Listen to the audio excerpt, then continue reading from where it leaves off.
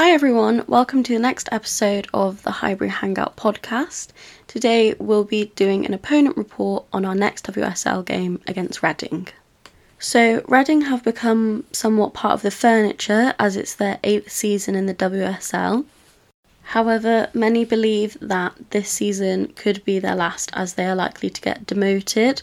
This is based also on the fact that Aston Villa, since signing Rachel Daly, have been able to score so many goals. Although the highest they've ever finished is actually 4th, and this was in the 2017-18 season. In my opinion, their player to watch out for throughout the game would be Deanne Rose. She's an Olympic gold medalist, only 23, actually scored a winning goal against Chelsea previously. Her style of play is quite fast and direct, which normally I wouldn't say is a problem, but obviously because Sousa and Williamson are out, it might be interesting to see how that compares against potentially Jen Beattie or Lotte Wubben-Moy. To be honest, I still think they'll be very much up for the task against Reading, but it will be interesting to see how that dynamic is different potentially. So on the management front, Kelly Chambers completely runs the show. She is totally dedicated to the team, as she's also the director of women and girls football at the club itself. She's been the first team coach since 2015 and obviously was in charge when they got to their 4th place record. She's also previously coached Fran Kirby of Chelsea, who speaks really highly of her. In this summer's transfer window, Reading didn't have a mass amount of changes, but have lost experience in the form of retirement of Brooke Chaplin. But Charlie Wellings has joined, who was an absolutely prolific goal scorer at Celtic. Now, similar to Arsenal, but relative to their smaller budget, Reading have some great examples of developing young talent.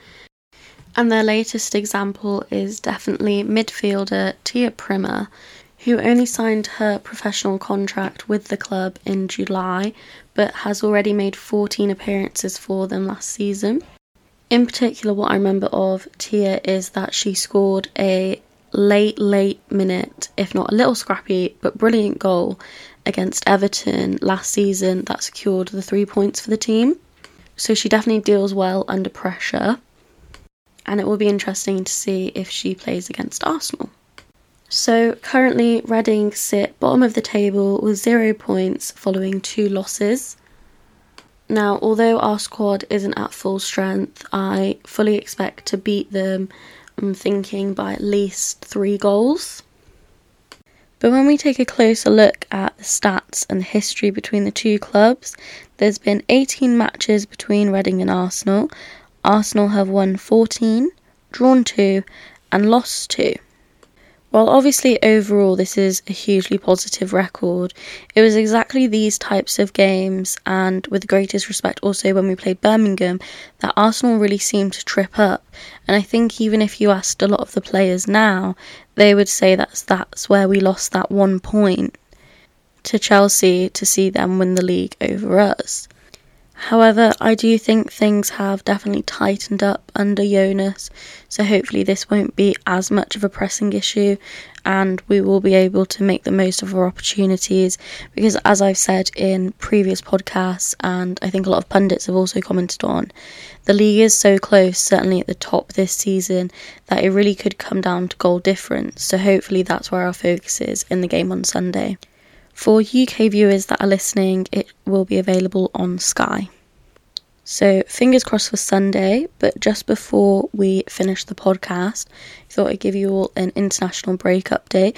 So of course, now along with Sousa, who got injured during the Ajax game, Leah Williamson suffered a knock in England training, but more positively, we can now say that Katie McCabe led her Ireland side to World Cup, as did Leah Volti alongside Noel Maritz of Switzerland.